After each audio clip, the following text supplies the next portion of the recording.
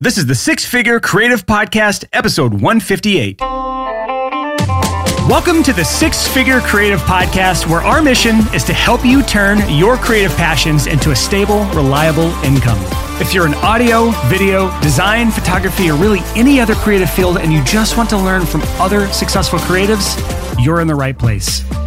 Welcome back to another episode of the Six Figure Creative Podcast. I am your host, Brian Hood, and I'm here with my big, bald, beautiful, mustached man, who's my co-host, Christopher J. Graham. How you doing, my boot?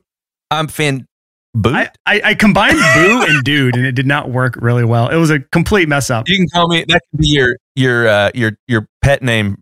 No, let's not call it that. I can't use your pet name on the podcast. Anyways, let's change topics really quick. Hey, I do have a mustache, and I've discovered the joys of mustache. We've talked about your mustache in every intro that's ever existed, so we're going to move on from that subject.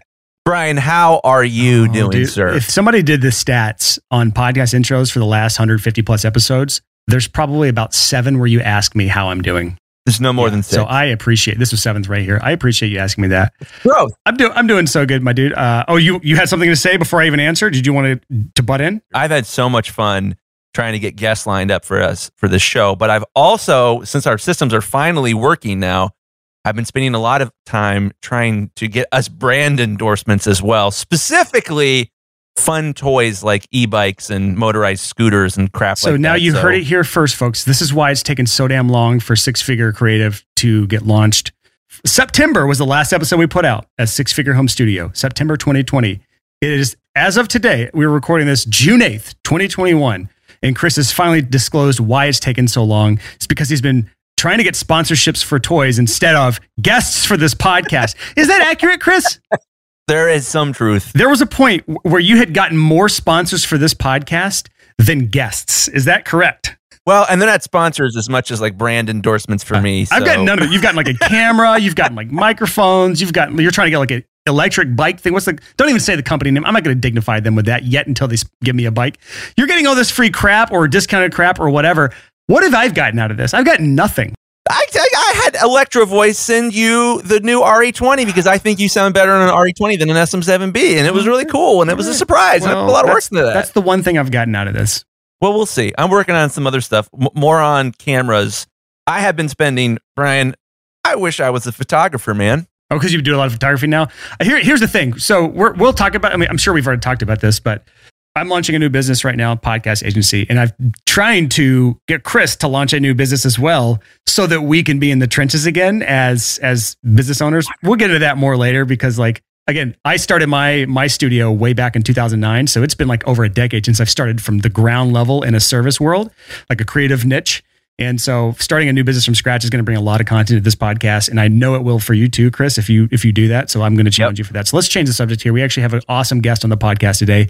His name is Rodrigo Tasca, also known as Drigo. We're going to get into his story here, but some of the things that we talk about from this episode is so awesome for our current audience, which is predominantly audio engineers and recording studios, but for any future audiences going back to listen to this episode that are videographers, because he's a video agent or a video studio, graphic designers, any creative freelancer can learn from this because he talks about me. And then his story is crazy where he started from basically nothing, moving from his whole family moved over from Brazil at a young age. And so he was starting from scratch over here and didn't have maybe some of the connections or, family friends that a lot of people might have to get those things started, and has grown his thing to be a 6-figure business relatively early. Like I think his second year was 6 figures. We talk about in this episode, and he talks about how he grew that fast. It's unbelievable. And some of the things he did to get established and build his portfolio and get credibility and get these clients that actually pay money, it is worth sticking around and listening to this episode. So if there's not anything that I've missed here, Chris, worth talking about, we should just bring in the interview. Let's do it. Let's go, Brian. Here's our interview with Rodrigo Tasca.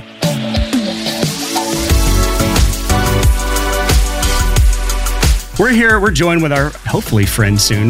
Depends on how this interview goes. With our friend, soon-to-be friend, Rodrigo Tasca from Tasca Studios. And we're super excited to pick his brain. He runs a studio out of Florida doing video production for business owners and maybe a few other things along with that. We're going to dive into his story here of how he got started, how he got into the book Crushing It by Gary Vee. All from being, well, we're just going to get into the story because I don't want to spoil too much of it here. So, Drigo, thank you so much for coming on the podcast today, my dude. Guys, thanks for having me, man. It's a pleasure. I would like to talk about a few things here. I have a whole agenda of things I like to talk about with guests. Your story specifically is interesting because you're kind of the American dream kind of story. You came over from Brazil with your family and started a business from basically scratch with no roots, no real connections. I'd like to get to talk about the beginning where you started to find your passion for what it is that you do today. Because so many people are in this transitionary period where they're trying to figure out, is my passion even worth pursuing at all in the first place? So talk about finding the passion that you have for video at this point. So honestly, I came across video a really long time ago. And as an immigrant, oldest child of 3, it was one of those things of like following my passion was just something that didn't fit the role that my family kind of had an idea, right? It's like, hey, you come to America, you're going to go to school, going to get a good job, you're going to buy a home, you're going to retire, all of that. So with video in South Florida, it was just one of those things that didn't seem like a dream that was really going to be like for me able to achieve what I wanted to do. So I did a lot of different things. I worked in the hospitality industry. And it wasn't until by accident, I went to Peru to visit a friend. He was doing real estate there. And I had my GoPro, which is actually right back here. And I just started shooting videos for him. And we launched this business called Home for Travelers, where we're doing videos. And this is like 2011, 12, shooting videos for these rental properties. And like that's where I first got like my introduction to video. The business didn't work out, but that's the first time I saw that video was, a possibility for me. About 2 years later, I moved to New York City. I'm working at an event. I used to do catering of like some high-end stuff. And I'm holding like a tray of champagne, and I see these guys with these like camera rig things. I had no idea what it was. And I was like, why am I holding champagne? These guys are over here getting paid way more money than me to do video. And I kind of like, that kind of sparked an idea for me. I was like, I'm in New York City. This is the environment that I can actually start pursuing my dreams. Luckily enough, by accident, a week later, I'm working another catering event. And as I'm working this event, I hear this guy talk about how he made $10,000 buying Shaq dolls at Kmart.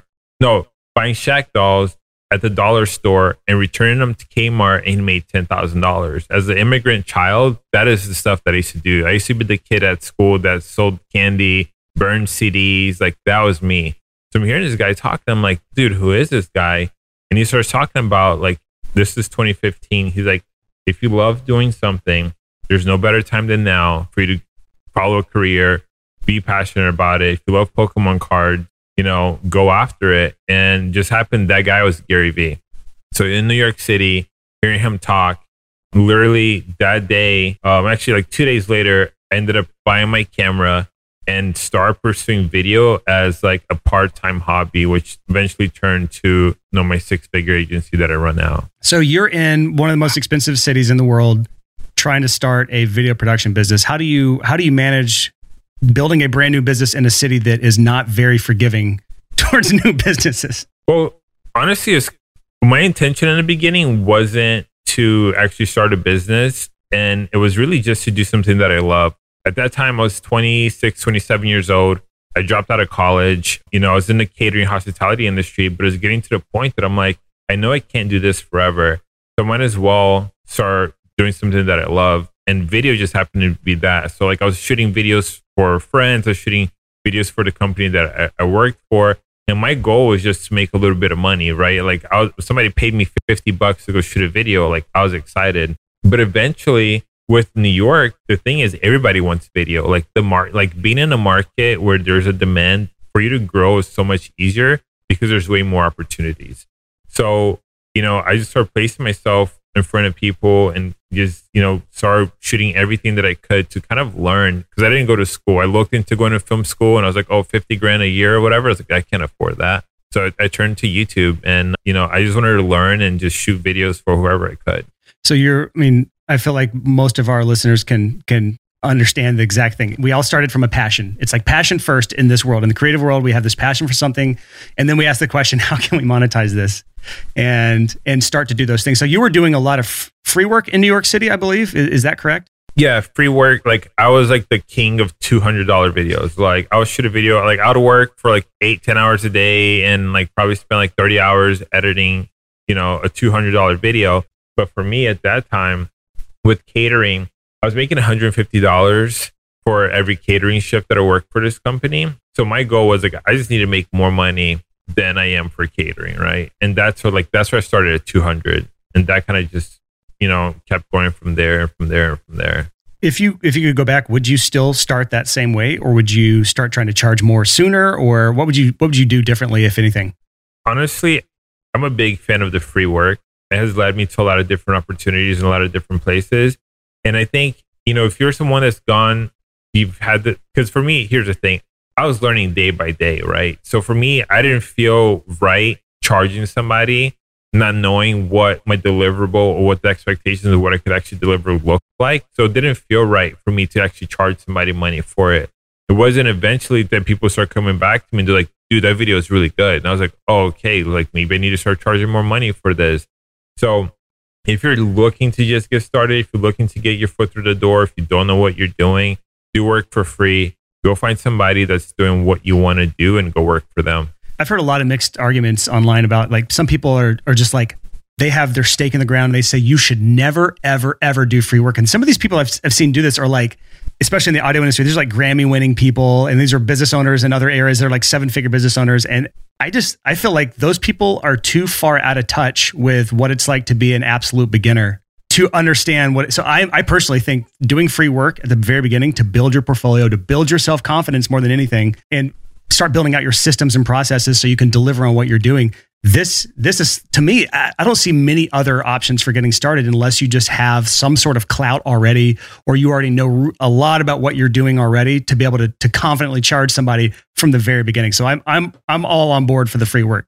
Well, and the thing about the free work, when you see these sort of, part of me wants to call them old timers, but you see these sort of like, industry standard people, these older people that are like, never, ever, ever, ever do free work. And I think one of the things that they don't grasp is when you're just starting out, like in 2015, in 2020, in 2021, your free work has so much more power because it can go viral. It can spread in a way that free work 10 years ago couldn't. So 10 years ago, should you have done free work? The argument's not as strong, but it's getting stronger the easier it is for you to be like, hey, I made this thing and I put it on Instagram.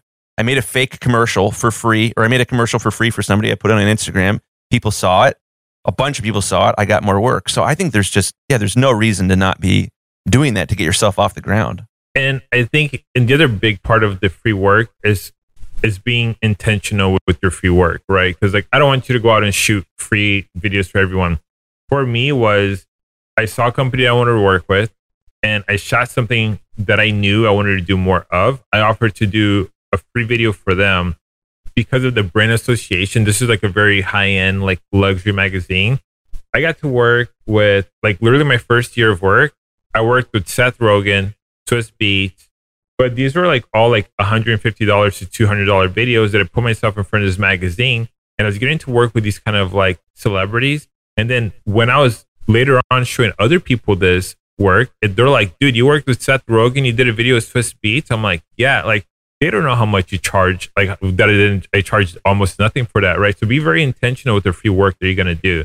So like when I started doing free work, when I moved to South Florida, I found a dentist that I wanted to work with because I knew that if I did a free video for him, I could leverage that video to do other videos, paid projects for other people. So like be very strategic about how you're going to do your free work. Yeah. And I want to go back to that dentist thing in a minute, but let's talk about the move to Florida. So you moved from New York City, one of the most expensive cities in the world, to Florida, which, depending on which city you're in, is relatively cheap, especially compared to New York. Is that what motivated you to make that move?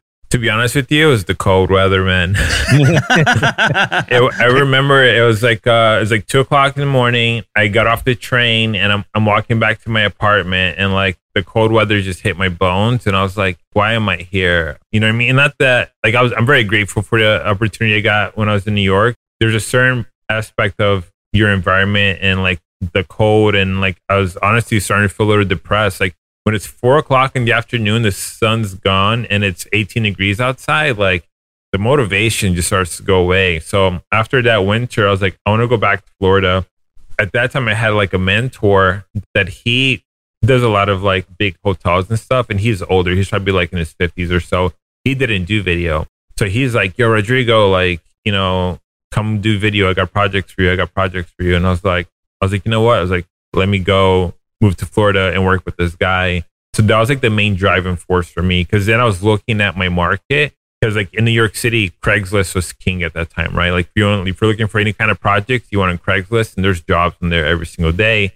And when it came to, I started looking at Florida didn't have a lot of competition. So like I wanted to put myself in a market that I was going to be able to, you know, grow and succeed a lot faster. Because the thing with New York is every day somebody's younger, newer, better than you is moving there, right? And with that, it allows you to grow a lot faster because you constantly have to innovate.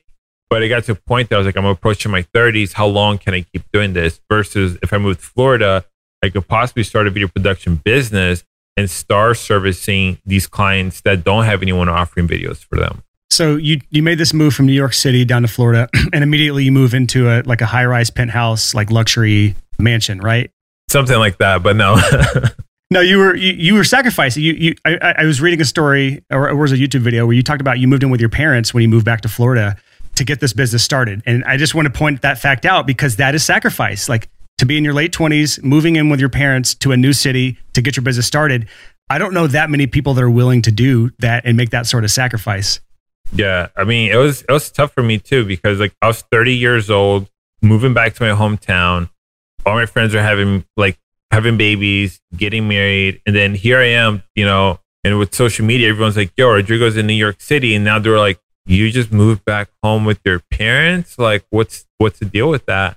But I mean, honestly, for me, I grew up in a very supporting household. I was lucky enough that my mom went through this thing with my grandpa, that my grandpa wanted my mom to become a teacher, made her go to school to get a degree. When my mom graduated, she literally handed my grandpa the diploma. She goes, here you go, you can hang it up on your wall. And she went to like become a journalist. So with me, she saw that like, you know, I wasn't passionate about school, but I was really passionate about video. They were so supporting of like whatever I needed to do, like, you know, between sleeping on the couch and things like that. They were always just there for me. So I think the environment that you're in makes a big factor as well. Where in Florida? So I was in Pompano Beach. So I was it's 45 minutes north of Miami, about 40 minutes of West Palm. So you weren't in like a major city. You're moving to a relatively small city, especially compared to New York. Yeah, but it's funny how it worked out, because Pompano Beach is right between Boca, which is like the last city of Palm Beach County, and then it's kind of overlooked by Fort Lauderdale.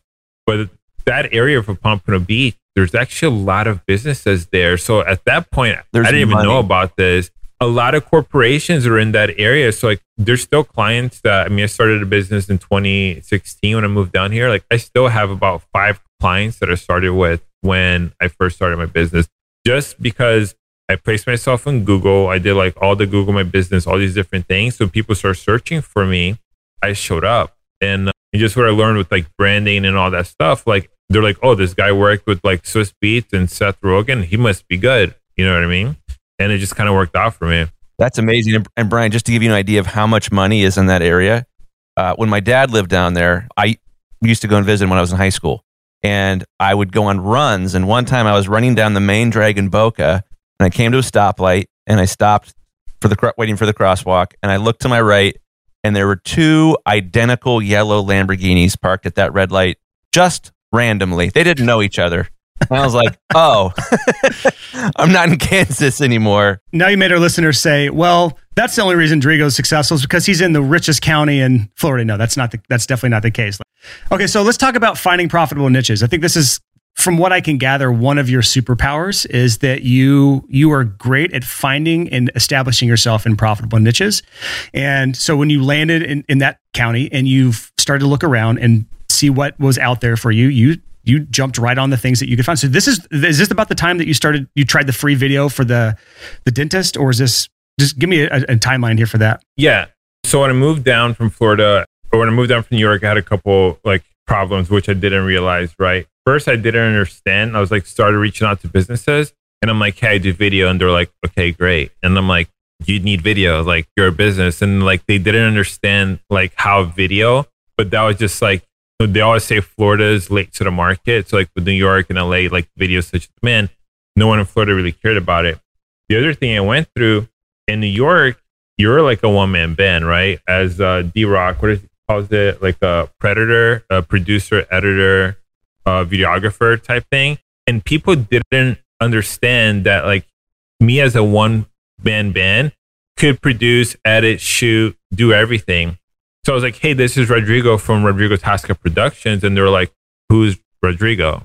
That's where my Instagram name came from, Rodrigo Who, was because like I would literally call businesses to be like, who's Rodrigo Tasca? And I'm like, so like, what is the problem here? And they're like, a one-man band can do all of this. So at that time, living at home, like pretty much sharing a bedroom with my sister, I was like, oh, Tasca Studios. So then I started calling people around like, hey, this is Tasca Studios. So then I'm like, okay, cool. Like Tasca Studios sounds more official. And I started getting in front of a couple of businesses, but then they're like, hey, your videos look great. I love the stuff, like the high fashion stuff, the behind the scenes, but like, how does this apply to my business? Like I'm a business owner. What am I going to do with like a cool behind the scenes fashion video? And I was like, oh, this is the next problem that I need to start solving. So with that, I was like, okay, so I need to find someone that I could shoot a free video for that I could then show other business owners that like, hey, I can do these kind of videos. As I grew and learned that like, you need to solve a business problem.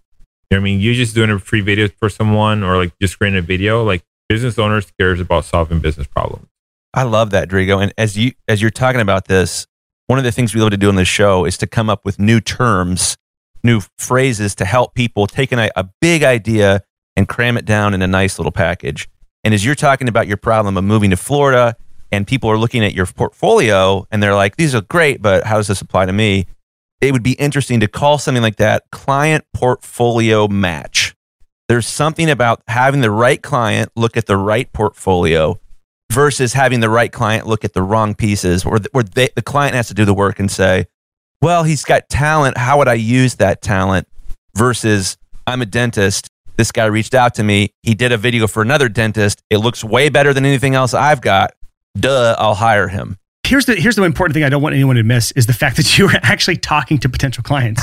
Because to learn this stuff, you had to talk to them to figure out what was actually keeping them from hiring you. So were you cold calling? Were you emailing? Were you showing up on their doorstep? What were you doing to get in contact with these businesses? So the first thing that we did was I pretty much started learning, like I went to YouTube, right? And I just started learning about marketing. And then a big thing that I struggled with in the beginning as well was I didn't have any money to market myself. Like the advertisement, like I heard about pay-per-click because like, I was listening to Gary Vee and he's like, spend money on social media, spend money on, advertisement. But I was like, I don't have, like, I'm literally living at home with my parents, like probably had like $50 in my bank account. And I'm like, I can't do that. So I was like, what skill can I learn to help? So I learned about SEO, learn like search engine optimization. Within 6 months of moving back home, I ended up ranking my website on Google for video production in Pompano Beach. So that gave me a bigger understanding of this other problem that a lot of business owners had. So by me understanding how the SEO thing worked, I started realizing how video played into that. And I don't want to go too technical with this, but then I started looking at the dentists in my area. They're spending money on advertising, like, oh, you're running, pay-per-click campaigns, but you're not in ranking in Google. I was like, let me reach out to this guy and I'd be like, hey, John, saw you running, pay-per-click ads. But you're not ranking in Google. I took a look at your site and I saw you're missing these things. I don't know if you're aware of this. YouTube is the world's second largest search engine, owned by Google. I think us creating a video would really help boost your presence. Let me know if you want to chat. I would send out these emails. I would send probably 20 to 25 emails like this a day. No response. And then I'll do follow-up emails.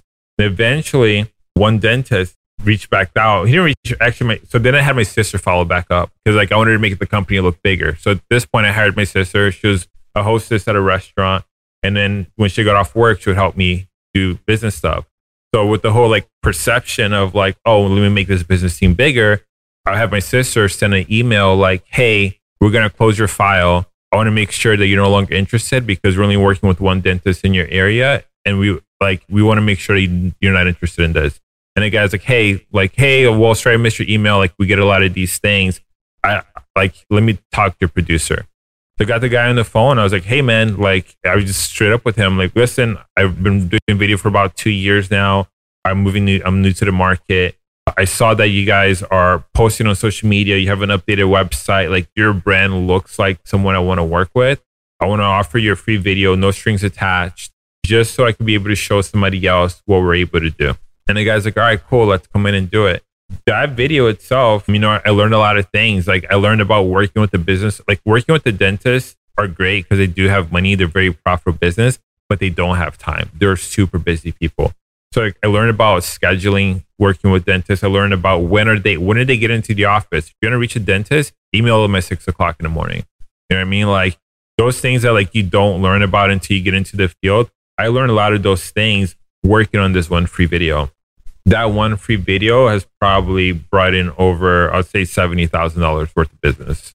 So there's a interesting point you bring up there is since you picked this specific niche, which is dentists, and they are qualified because they have cash, they need the service, you have this unfair advantage over people who don't specialize in that niche. At least when you're starting out, you were specializing in dentists. You could learn the little intricacies of their business that other people don't know. Like you just said, emailing them at 6 a.m. if you want to actually reach them, understanding how busy they are, needing to know their scheduling. Like this is the value that niching down offers you, is learning so much about a specific type of customer that other people don't know. And that allows you to tailor your service and your communication style and all these other things around that type of client to make the service more valuable to them without really costing you anything extra. You're just learning how to work with a customer and they're getting more value out of it. So I want to shift gears a little bit here and talk about kind of like, it seems like this is kind of your next phase in your career where you started working with agencies who didn't do video. I call these people gatekeepers because these are the people who hold the key to lots and lots of projects.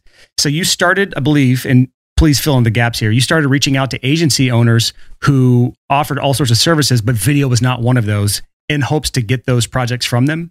Yeah, correct. So I'm a really big fan of farming.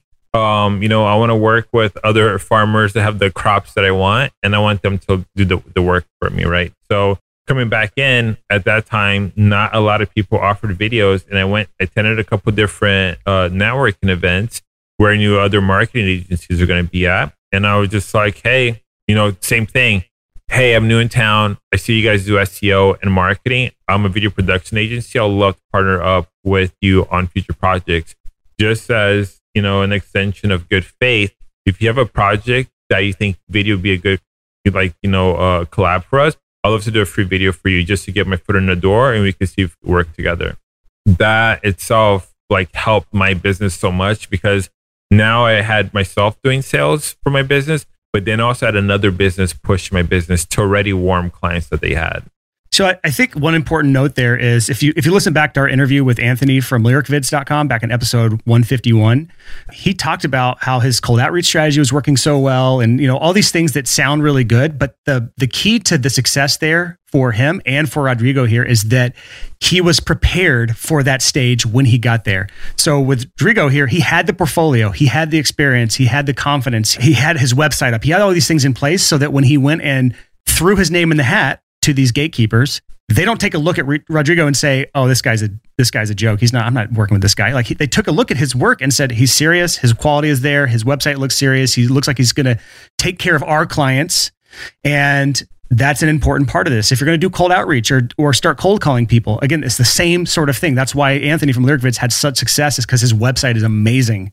And Rodrigo has a great website as well. So these things all play into the whole picture here. You can't just start sending out 25 cold emails a day or showing up to networking events and trying to get a hold of these gatekeepers or do some of the other things we talk about on this podcast without having the foundation built and put into place first. So can you talk about some of those things that you have set up to help with the legitimacy? One of those things being listings and business directories on Google. What other things do you do to help with what I call positioning and differentiation? Yeah. So I think the biggest thing that I think for everyone that's like a freelancer or just kind of getting started in this is that you have to understand that your main goal with positioning and branding yourself is that you want to minimize risk for the business owner you're going to work with. So by risk, I mean business owners are busy people. They don't have time for uncertainties in their life. So if you're able to present them that you've done this kind of work before, you work with people like them, you're minimizing the risk for them of working with you. So with a lot of different things I learned with my business, with the dentist, I have a page on my website that is literally dedicated just to dentists. We'll talk about your practice. We talk about patients versus customers, using words that sound familiar to them. So we do a lot of different types of productions now, but I have very hyper niche pages within my website for different industries. And I kind of learned that when I first moved down here, because I was also doing weddings. I think for anyone that's like in video production, I think doing weddings at one point or another, it's going to come across your table. But I started losing brides. Like, people like, hey, I love your work. They'll go to my website, and then my website would have dentist video, a wedding video. And brides were like, oh, I don't want someone that does dentist videos. I only want somebody that does wedding videos. And like, it's the same thing, like the same person. I was like, you know what? That's the problem. I talked to another bride, same thing. I was like, okay, great. I went to Squarespace, tascaweddings.com. Go to the website in like 3 days. Hey, here's the website, tascaweddings.com, only has wedding videos. Bookings started going up like through the roof, right? So like, it came down of like, make it super easy for your clients to make sure that you're the right person to work with them. Now, with the business listing stuff, I think that this goes for any business, right? You want to do these 3 things. You want to go to Google My Business, set up your business account there. You want to go to Yelp, and you want to go to Bing. Those are the 3 major ones that you want to play with. And there's over like 200 directories, but you want to get your business optimized in there with your, like, they call it NAP, name, address, and phone number. You want to make sure that those are consistent throughout the whole place. You want to make sure that those are the same on your website as well. And you can go to Fiverr and stuff like that to get people to do them for you. We actually use that service a lot to have people actually come in and build out our directories for us. I think Fiverr is probably the cheapest place that you can go nowadays to do it. There's other bigger players in the game. They'll charge you like $150 a month for like 6-7 months, or you could probably pay somebody like $50 in Fiverr to do this work for you for the next 3 to 6 months. I want to go back to the wedding versus dentist thing, because this ties into adding to the directories and all that as well. One of the things Brian and I have noticed coming out of the audio industry, you know, most of our audience, they own recording studios, and we've talked about niching constantly on the show. And one of the things that we get pushback from is that for a lot of people, a lot of creative freelancers in our sort of neck of the woods, the thought of niching down of, well, I'm going to offer less services so my business will grow is just terrifying. And, you know, so it's not uncommon where you'll, you know, go to someone's website and be like, I do mixing, mastering, editing, vocal editing, blah, blah, blah, blah, blah. They just go on and on and on about every possible service you could offer. And I love the story you just told about, I talked to my customers. They told me I was offering 2 different services, basically, and that alone was scaring away some of the customers. So you just launched a brand new business, had solo branding for it, and then created, you know, directory, you know, created a presence on the internet. And I think that's something that so many creative freelancers struggle with, is this idea of like, yeah, but niching, you're saying if I offer less services, I'll make more money.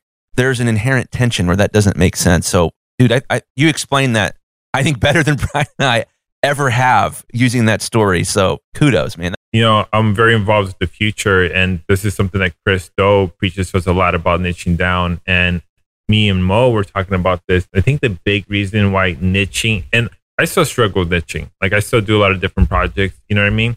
But I think the big problem with niching for creatives is that when we start out, we take on every single job possible to make money to survive.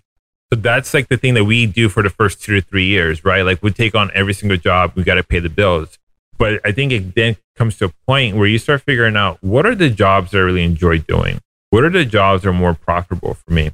And that's when I think you should start looking at niching down into an industry, because the more that you start niching down into a certain area, now you become an expert. So the same way, you know, if there was a bride looking at my website and she goes, oh, dentist video, wedding video, she goes to the next person, oh, this guy only does wedding videos. That guy has more expertise and authority than me through her eyes, right? Because he only focuses on doing weddings. So he knows how the wedding goes. He knows, like, he's not doing other stuff. So that's where I think people need to looking at. It's like, get to the point where you find the jobs that you enjoy doing, that you see the same problems over and over again, and then you can start charging way more money to solve those. And through that, you know, there's going to be a certain point that you're going to make less money, but that's a very small percentage of it. So for me, my first year of business, I think we did $37,000 when I moved back from when I was living at home with my parents, with my sisters working with me. We made $37,000. At the end of the year, literally, I remember looking at my bank account, January 1st, I had $100 to my name. And I'm like full of self-doubt at this time. I'm like, yo, literally, I worked this hard this year to make $37,000. Like, why did I bring my sister in to work with me? Like, all these kind of like self-doubt going through. But the next year, we did, on the books, we did 97,000. But you guys know how stuff goes under projects that don't make it on the books, you know? But having my sister come in place and helping that year, like it was a setback, but we literally doubled the business because now she knew how the business worked. We're able to hire other people to do certain things. I kind of lost my train of thought there, but it's, you know, you're going to have small setbacks and you got to learn things along the way and just stick to it. You talked about something that I want to kind of bring back up here with the niching down, where when we start out, we're doing, you know, every single project we can possibly get our hands on. We're in yes mode. So way back in episode 17 of this podcast, we talked about the 5 stages of a successful recording career. I think we kind of outline it really well there. If you're not a recording studio owner and you do some other creative field, it's going to still pertain to you.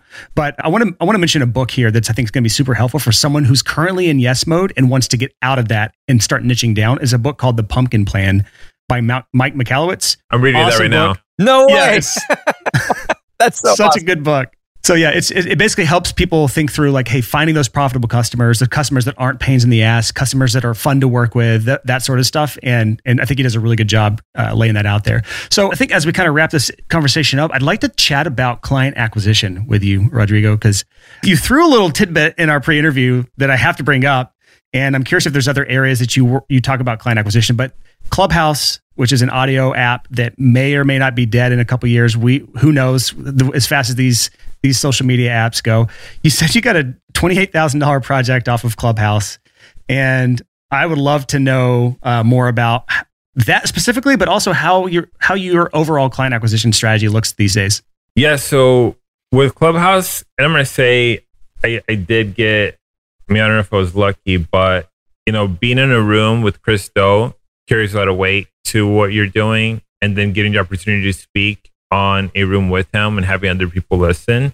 And that kind of like just kind of worked out with me. We were hosting rooms about, you know, local marketing and advertisement and how video plays.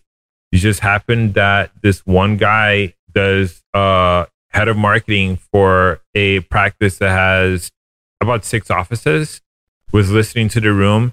He liked about my strategy that I mentioned for video and how video could play out. And he joined a couple of the rooms, sent me a DM. He's like, hey, I'm interested to find out more about what you do. I heard you speaking with Chris.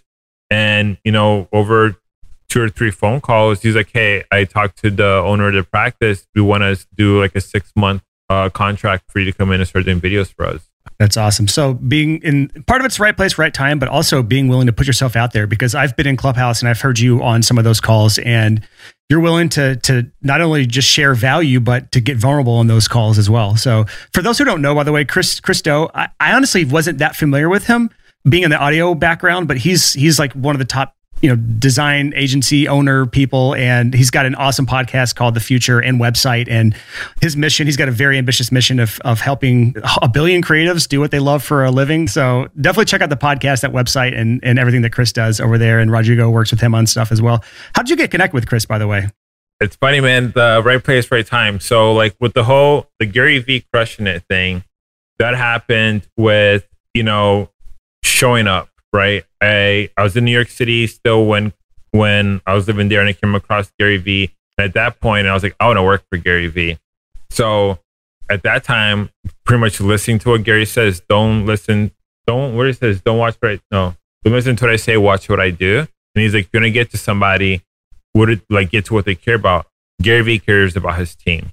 So I went to Twitter, started following everyone on Twitter. Like pretty much I'll look at the people's profiles and find out where do they have the least amount of followers at. So for a lot of the people at that time was Twitter. Instagram was popping off. Twitter wasn't active. So I found his, head of development, Alex, became friends with him on Twitter. And then one day Alex is like, yo, looking for stories for crushing it. And I was like, yo, Alex, I got a story for you. I told him about how I came across Gary Vee, how I illegally downloaded the audiobook and was listening to it in the train, and then how I moved back home to start a business with my sister. And throughout like a 6-month process, one day he hits me up and he's like, yo, Gary read your story. They want to put you in the book. We're going to do a call with like the ghostwriter. Sure enough, that was kind of how that worked out.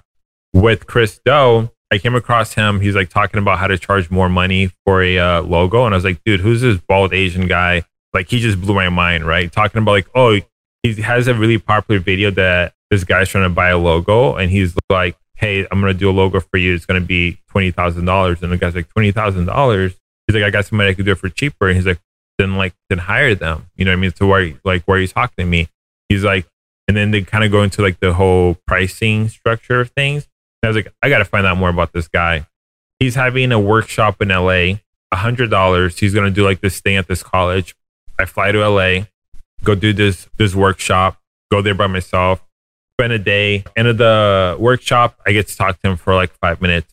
A month later, hey, I'm going to do my pricing creative workshop, $500 out in LA. I was like, I'm going back to LA. Buy the ticket, go to LA. I get to the Futures headquarters, and it honestly felt like one of those like Apple commercials where like two people walk into the room, there's lights everywhere, and there's only 2 chairs. I'm thinking it's going to be like a full-on workshop full of people, just me and this other dude. And Chris is like, yeah, I guess the workshop wasn't as popular, so you guys get me for the whole day. I ended up spending this was like a 4-hour workshop, ended up being like an 8-hour day with Chris. Went out to lunch, went out to dinner. He was like asking us all these questions. And that's when I first got like on his radar. A couple months later, he does the same workshop in Miami. And he's like, yo, Drigo, I know you're in Miami. I want you to be my guest. And like, you get some photos from me, just get feedback from the crowd. This is going to be the first one that I'm doing outside of the future. And then from there, like things just kind of kicked off. So I think now more than ever, if you want to get to someone, if you want to work with someone, the possibility is there. Is, are you willing to do the work? Are you willing to show up for that person? Right. And I just kept putting myself out there. Like I did something else for Chris that he doesn't remember, but I stripped one of his videos on YouTube and I made an edit out of it and I sent it to him. And like, he didn't remember that it was me, but I started doing the things like, what can I do that's helpful for this guy so I can start getting on his radar? And sure enough, I joined the pro group, and then eventually I was doing videos with Chris. I went on his podcast. I go to LA now, like we go out to lunch and chill. So it's like, if you want to get to someone, guys, more than ever, it's the easiest time to do it. You can find everything about anyone on the internet, right? And are you willing to put in the work? Are you willing to show up? Yeah, I think that we were talking about your superpower, Rodrigo, I think either before the interview or kind of the earlier part of this interview. And I think that really sums up your superpower. I like talking about superpowers with people in interviews because I feel like everyone has one superpower and you have multiple ones. But I think one big one that you have is your willingness and ability to put yourself out there and to be in a lucky right place at the right time just because you've put yourself out there. And I think more people need to do that and not sit behind their computer screens in their basements or their parents' house or whatever, and actually put themselves out on the line with the potential possibility of nothing happening or getting rejected or not getting what you want.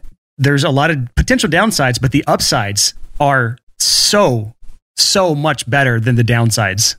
Yeah, a big thing that me and my sister, when we first got started out, I had a big thing saying that if you don't ask, the answer is always no. And that has gotten me so far in so many places. Because what's the worst, right? If you ask somebody a question and they tell you no, nothing changes your life. You move on, right?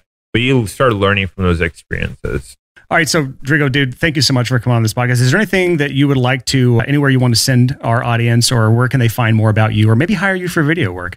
Yeah, you can find me on Instagram, Drigo_who, or our website's tascastudios.com, or even YouTube. I do a lot of content on YouTube, just trying to help and give back the things I've learned over the years, because I went through a thing, and I guess we missed this part, but when I moved down to Florida, I reached out to so many people, man. It's like in New York is a very collaborative environment. Like you have a shoot come through. I came to Florida. People were like, no, like you're trying to steal my clients. Like no one wanted to put me on.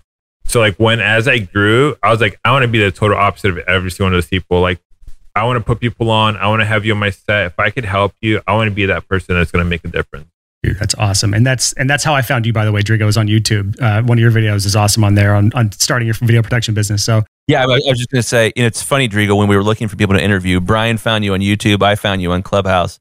And we did a meeting and Brian was like, Rodrigo Tasca? And I was like, yeah, it's on my list too. No way. That is awesome.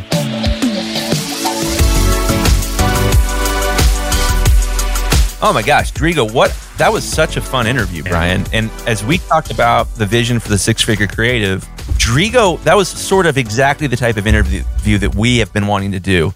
When we want to do so many more of them. No matter what kind of freelancer you are, you can listen to Drigo's story and get so many ideas that you can pluck from his story, from his industry, and just drop them right down in yours.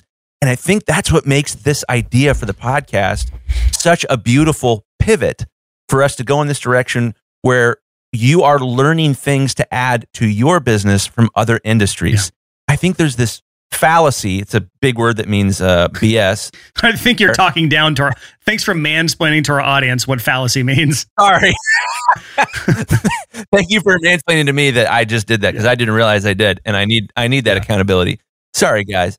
So there's this stupid idea in a lot of creative niches that you can only learn business within your own particular creative niche. That's not true. As a matter of fact, it's the absolute opposite of true. The best place to learn business isn't from people in your own niche. It's from people in shoulder industries. It's from people in one niche over, from two niche overs. That's where you can really start to bring something unique to your business because I'm getting excited here. But I think what a lot of creatives, what a lot of creative freelancers get wrong is they think that to grow their business, they need to do what the most successful people in their industry are doing. And that'll help maybe a little bit, but what will really light you off, what will really make things work for you is that you start doing things that smart business people are doing in other industries that no one in your industry is doing yet, like starting a business podcast for audio engineers. But also, that's what Drigo was doing. He was following Gary Vee, and Gary Vee's not in his niche or in his industry. It's a completely different business model and everything that he's doing. But he still adapted a lot of those things that he was doing, learning from Gary Vee, and brought it over to the video production business. I mean, I even learned things that he talked about that I'm going to implement for my podcast agency. Like that, there's stuff that I'm doing with that he taught me in this interview that I'm going to just steal, not really steal, but borrow. It's a borrow. There's no stealing because he still has it. He still gets to keep doing it, but. I took 2 pages of notes. You brought up earlier in that interview that he was actually speaking to potential customers. That was huge. And you were right to sort of underline that. And I thought that what he said about noticing the same problems again and again as he talked to all of these new potential customers, there's gold in them there hills, guys, that he noticed that. It's fine. Just keep being weird, Chris. Don't stop. I'll keep being weird, but that he mentioned finding that common problem. That's where you find product or service market fit. It's when what you are providing and what the market wants start to click together. You can't find that unless you are talking to potential customers. You can't grow unless you find it. I don't know. Help me, Brian. I'm flailing wildly. I just like to watch you struggle like this sometimes. You back yourself into these corners, and then I can see those pleading eyes through our screen here. So there's another part of his story that resonates with me because he started his studio in his parents' house, and he started his video studio. I started my recording studio in my parents' basement, so it's like there's a lot of parallels. And he made almost the exact same amount of money his first year that I made my first year. The difference was I didn't take any of the entrepreneurial stuff seriously until 2014, which is like 5 or 6 years later. So I didn't crack 6 figures until then. He did it his second year, which is absolutely insane. So it just shows you like how fast you can grow if you take the business side of your business seriously. So that's just a good testament to actually taking some of the things that Drigo's doing and saying and preaching and doing himself and then applying it to your own business in whatever creative niche that you're in. I love what he had to say about how his clients would go to his website and he was doing weddings and he was doing dentists, and that alone was enough to scare off clients. And we talked about this idea of client portfolio fit. Are the types of clients that you want to getting to your webpage, and is your portfolio a fit for those types of clients? So again, that's a word we're going to bring up a lot in the future on the podcast, client portfolio fit. So sort of take note of that, guys. So I'm looking forward to our future with this podcast. What we're doing, the interviews we've done so far have been awesome. The ones we have lined up are awesome. It took so damn long to get through this, but I'm just glad to finally get the ball rolling on this again. Me too, man. It feels fantastic. I'm so pumped. We've got 4 episodes that we're going to do this week alone. You're not going to hear them for a long time, listener, just so you know. Yeah.